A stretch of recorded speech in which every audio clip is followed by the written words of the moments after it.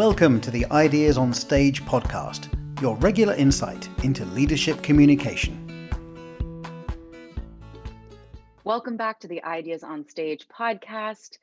Today we are having a part 2 conversation with Phil Wakenaal, who's the author of the up-and-coming Business Presentation Revolution book.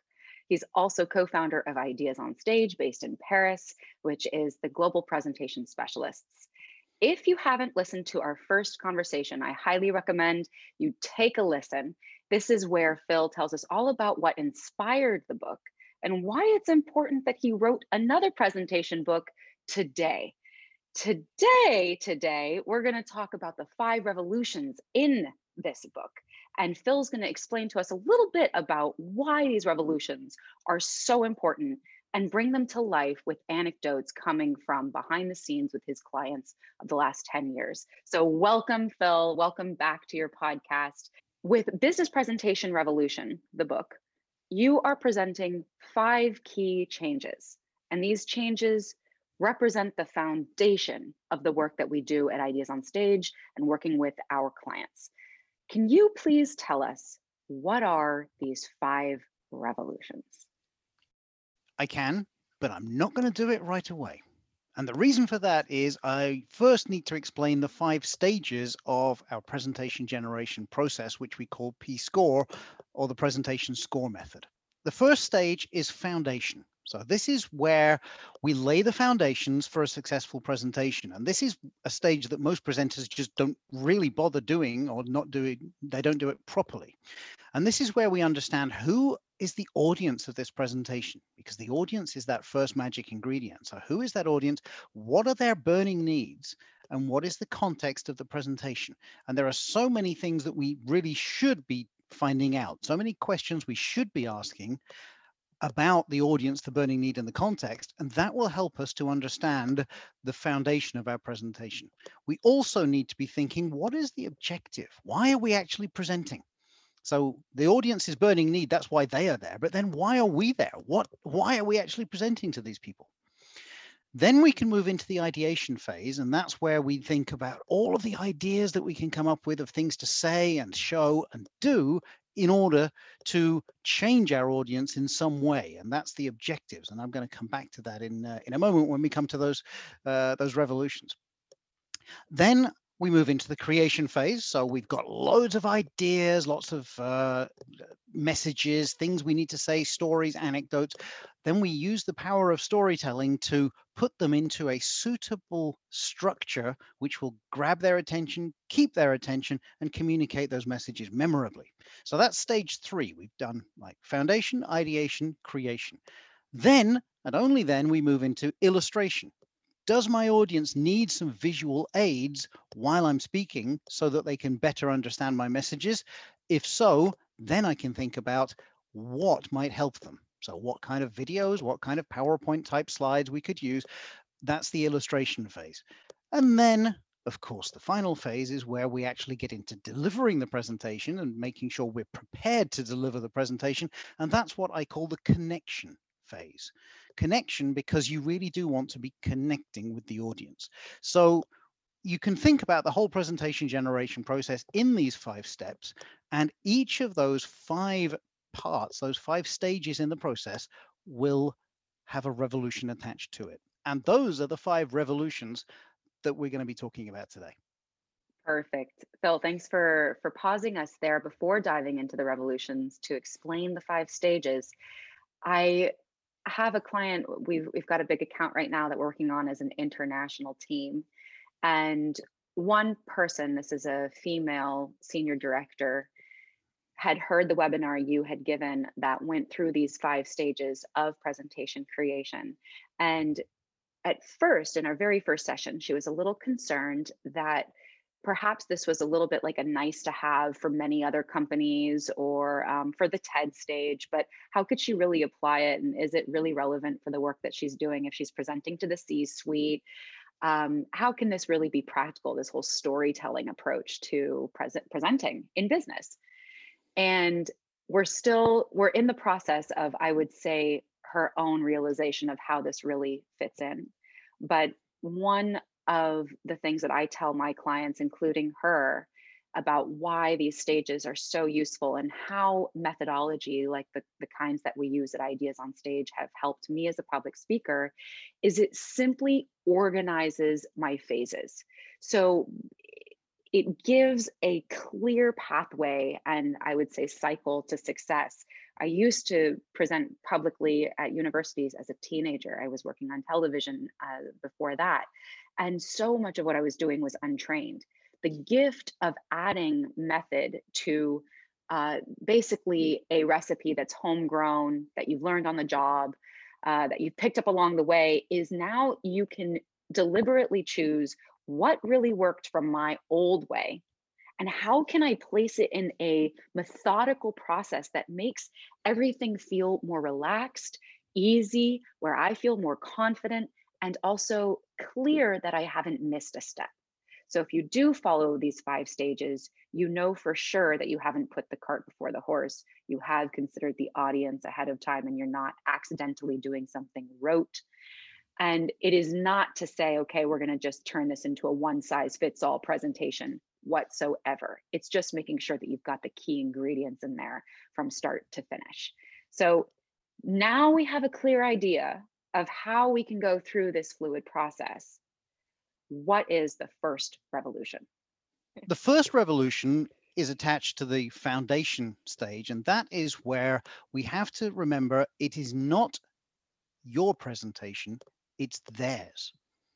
So always remember the audience is the magic ingredient. You're giving them a gift. You're giving them a present, if you like. Your presentation contains the word present. You're giving them a present. You do not want to be just giving exactly the same present to everybody. You want to be giving something that is made to measure for that specific audience in that specific context.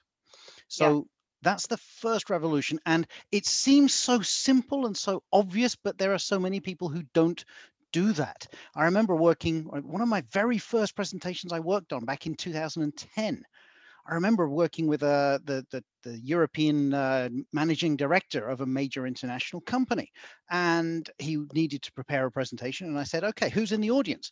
And he said, I don't know. And I said, well, okay, well, come back when you find out, because I can't help you in that time. And then more recently, the first time I ever got to work with a senior manager at one of our healthcare clients, so the president of Europe, I asked him, who's your audience? He told me who the audience was. This was a great step forward. Then I asked, so what are they expecting from you? What do they want you to talk about? And that's where he drew a blank and he was, I'm not sure. And I said, well, look, we've got a couple of months before your big kickoff presentation. Why don't we ask them? And so he was really receptive to that idea.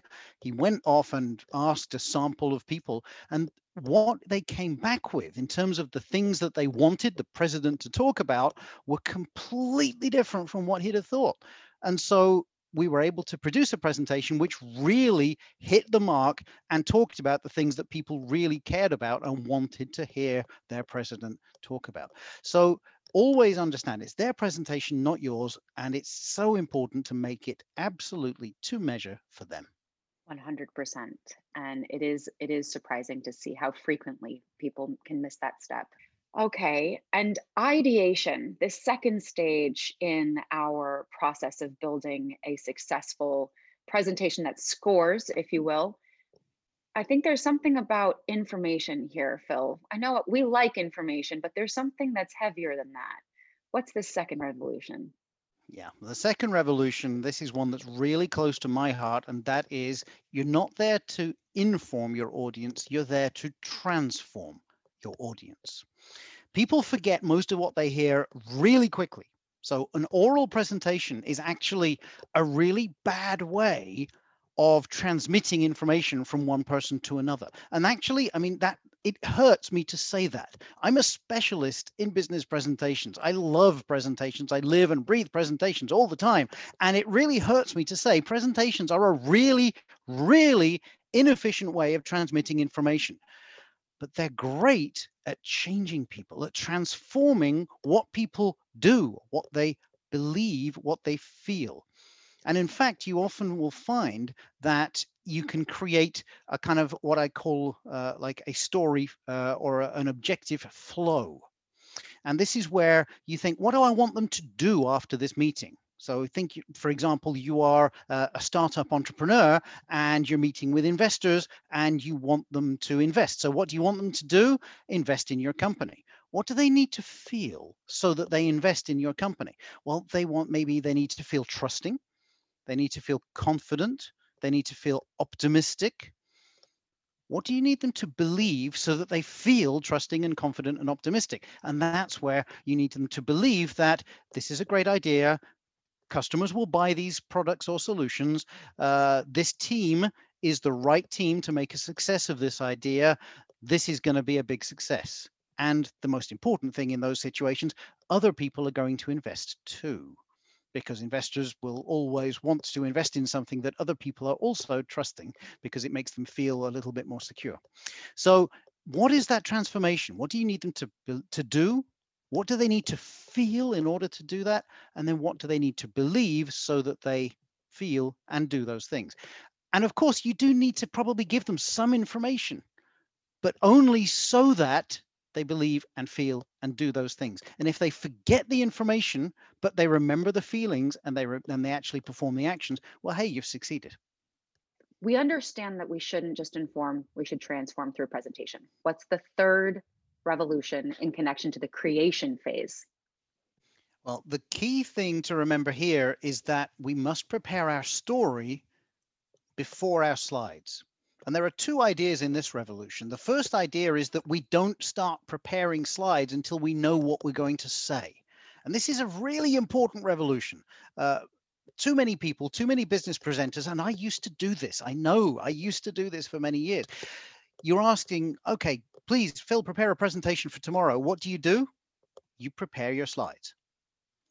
And then maybe you get into the meeting room and you connect up the projector and you put the slides behind you and then you read the bullet points and then you improvise. That's not preparing a presentation.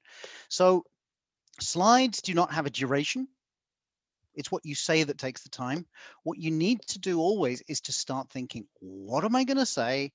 And then how do I illustrate that if I need to illustrate that, if my audience needs me to illustrate that? And it might be that they do not.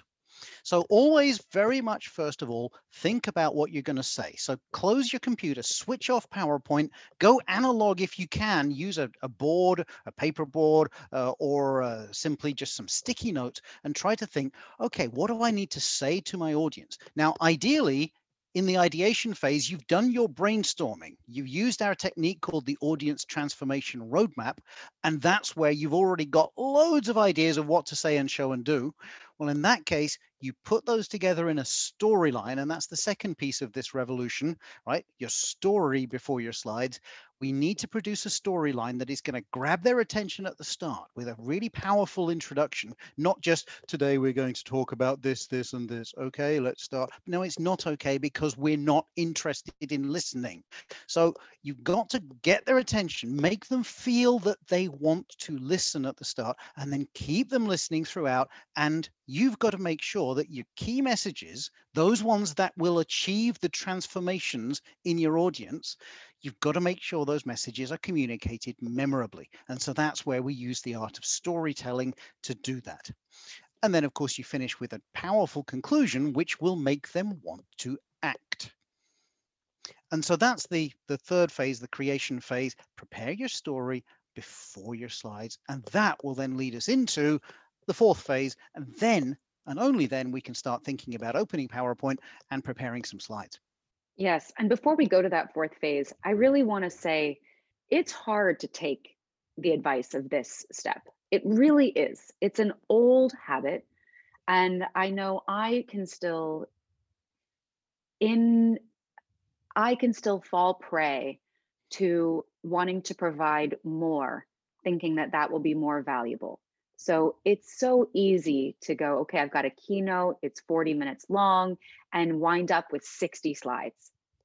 Is it possible to share 60 slides in 45 minutes? Absolutely. Is it necessary? It really depends.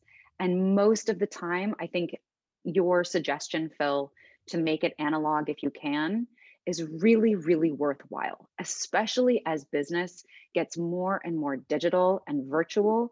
The tendency and temptation would be to use as many digital tools as possible and to keep making it more high tech. And frankly, there's something brilliant about simply asking participants or listeners to grab a pen and paper and really consider that even if you, Phil, are in Paris and I am in Los Angeles, we can act as if we're in the same room where we don't need to be as, in a way, distracted by the digital tools at our fingertips.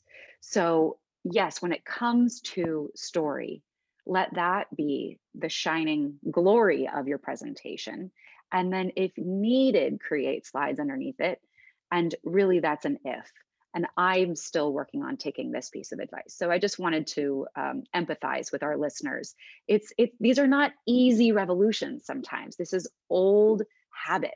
So feel free to know that you're not alone and that it really is worthwhile to test this out. All right, fourth phase, illustration. What's our revolution in regards to slides here, Phil? Well, this is a really big one. It is, do not confuse slides and documents. When I ask people what they hate most about presentations, and boy, there's a lot to hate nowadays, one of the key things is I hate it when people confuse Word with PowerPoint, when they try to produce a document and show it on the screen behind them. It does not work well. Slides are not documents. Documents are not slides. I mean, it was already a long time ago now that Gar Reynolds came up with the idea of the slidument, which is what happens when you try to produce a slide, which is also a document. So you print out your slides or you send your slides by email. When I was at HP, I would have people saying, Phil, I can't make it to your presentation tomorrow, but please send me your slides. Thinking that by seeing my slides and reading them, then they would actually understand what I'm talking about. Except no, they don't. Because if the slides say the whole story, then why do I bother talking? There's no point. So the slides don't tell the whole story. They are a visual aid. So sometimes we are seduced into putting more detail on the slides than we should, simply because we think we might want to share them as a document afterwards. But the slide, if you want to make it a good slide, then it's something which is a visual aid which does not stop people from listening to you. Human beings cannot read one thing and listen to another at the same time. Just doesn't work. Therefore, it is so important that when we give them something to look at while we're speaking on the screen behind us, that it doesn't have too many words on it, that it's visual as opposed to linguistic. But then if you give them a handout, which is visual and not linguistic, then they won't actually get anything. So what this tells us is slides are one thing, documents are another thing. A document should be detailed, standalone, linguistic. A slide should be visual, simple, easy to get quickly while you're still listening to a speaker. And so when we think about the illustration phase, this is where we think, actually, first, do I need to give anything out to my audience? Do I need to give them a handout? Is it maybe a provisional balance sheet? Or maybe it's an executive summary? What might it be? Perfectly fine to give them a document, ask them to read it, as they do at Amazon, for example, and then discuss. That may mean you don't even need a presentation. Do you need to give them something before your talk? Do you need to give them something afterwards? Think about that first. And then if you've prepared a handout, well, then you might find you actually don't feel the need to put all of the details in your slides because you can simply refer them to the document. A lot of business people really hate the idea that if I put some visual, simple slides, people will think I have no content. I don't have any data, or I haven't done any work. If you've given them all of the details in a handout, they won't be worried about that. And therefore, you can give them something which is visual, by all means, something which is like graphical with bar charts, pie charts, whatever is the appropriate chart in business. You'll probably use charts more often than you will use nice, flashy photographs in business. And that's fine. There's nothing wrong with that. But simply make every slide something that they can understand in 5 seconds so that they keep listening to you, because the star of the presentation is not your slides. It should be you. Absolutely. And I love how this fourth revolution really supports the second revolution, which is not information, but transformation. And if you focus on separating slides from documents, then you can use that document to pass on necessary information that goes into greater detail for their memory and reference. And then you can really focus on being present and connected with your listeners. And the word connection leads us into my favorite, closest to my heart, revolution of this series. This is Revolution 5, around the stage of connection in building your presentation. Phil, what's this fifth revolution? So the fifth revolution is don't aim for perfect, aim for personal. There's no such thing as a perfect presentation. I said that in the last podcast. You cannot achieve perfection and you shouldn't try, but you should aim to make a personal connection with your audience. And that's why we called this fifth phase the connection phase, not the delivery or the speaking phase, but the connection phase, because that should be the aim. And if you make this simple change, that you do not see a presentation as a performance, but as a conversation, then that will make all the difference to the way that you approach that presentation and the way that you deliver it. You're not a Shakespearean actor like performing Hamlet or King Lear, trying to deliver the absolute best and making people impressed with how wonderful you are. No, you're there not because you're important, but because the audience is important and because you need to transform them in some way. So focus on making that connection, because you can't transform people you don't have a connection with. So make it personal. And this again comes back to the first revolution, which is that it's their presentation, not yours. So what can you talk to them about that is going to be personal, that's different for them? How are you going to touch them? And a very recent example of this is where I was speaking to a company with a lot of Indian executives, for example. And in this company, they wanted to improve the way they spoke. But what they said to us is, we've got a lot of senior managers here who have been promoted to those senior positions because of their excellence in what they do, not because they are leaders. And they need to learn to be leaders on the job. And so I actually started this with a slide which talked about cricket and talked about the current actual series going on as we speak right now between India and England. And I mentioned the two captains of India and England who were selected as being captains, not because they were experienced captains, but because they were probably the best players in the team and seemed like they might make good captains. Sound familiar anywhere? And of course, cricket means nothing to most Americans. I'm very sad to hear that. And maybe that will change at some point, but it means a lot to all of the Indians there, because it's every Indian loves cricket. It is the national sport. And so this spoke to them because they realized, yes, absolutely. The captains had to kind of learn on the job. We have to learn leadership on the job, and the communication is a part of that. And so I'd used an example which resonated with them. So that kind of made a little bit of a personal connection. And we can refer back to that a little bit more during these webinars, and it helps. It gets them on side. It makes them feel that you've prepared something specially for them. But it also means, where possible, get to know some members of the audience beforehand, so that you're actually presenting to friends and not a potentially hostile enemy. It means get to know the room, get to know the people, try to learn as much as you can about those people so that you can make that personal connection. And when you've made that personal connection, they won't expect you to be perfect, and they'll actually quite like it if you forget what you're supposed to be saying, or you stumble over something, or you say something that, oh no, actually that's not quite right, and you make a joke about it, and they'll laugh and they'll enjoy it, and then you can move ahead. So having that personal connection helps to transform people. They'll enjoy your presentation so much more, and you'll achieve your objectives so much better. That's why we call it connection, and that's why we aim for that personal connection. Thanks, Phil. I think that's worthy of a little pause and really letting that in. The word presentation, you mentioned that the word contains present or present, present like a gift, present also like here now, being here, being in one's body, being connected to oneself enough to be able to not just give, but receive. So receiving is much like the art of listening. If I'm not receiving the data in front of me of how people are responding to what I'm saying, how I'm saying it, if I'm not receptive to that and I'm not present in the room, then I'm not creating a connection.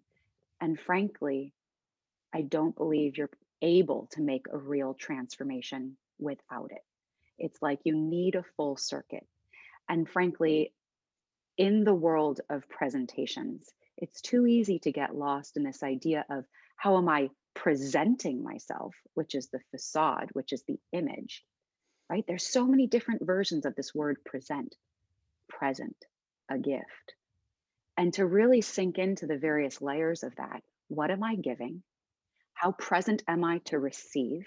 Because if you think about it, at Christmas, is it not one of, or any holiday, a birthday, any moment where you're giving a gift, is it not equally enjoyable to be giving that gift and receiving the person's reaction and reception of that gift? There's a full circle happening in that moment. And to connect that circle means we give a gift to the audience by being receptive to them. And then we create a transformation, not just one way, presenter to audience, but both ways, me and audience. I am informed by who is listening to me, and those listening are informed and transformed by me. And that's relationship building. And frankly, this is where I believe we make a true revolution at a social global scale. So, this is where we exit just the momentary 15-minute board presentation, but we're actually making a cultural shift on this planet through how present are we in our communication? What relationship are we building? And it starts with me and knowing I don't have to be perfect.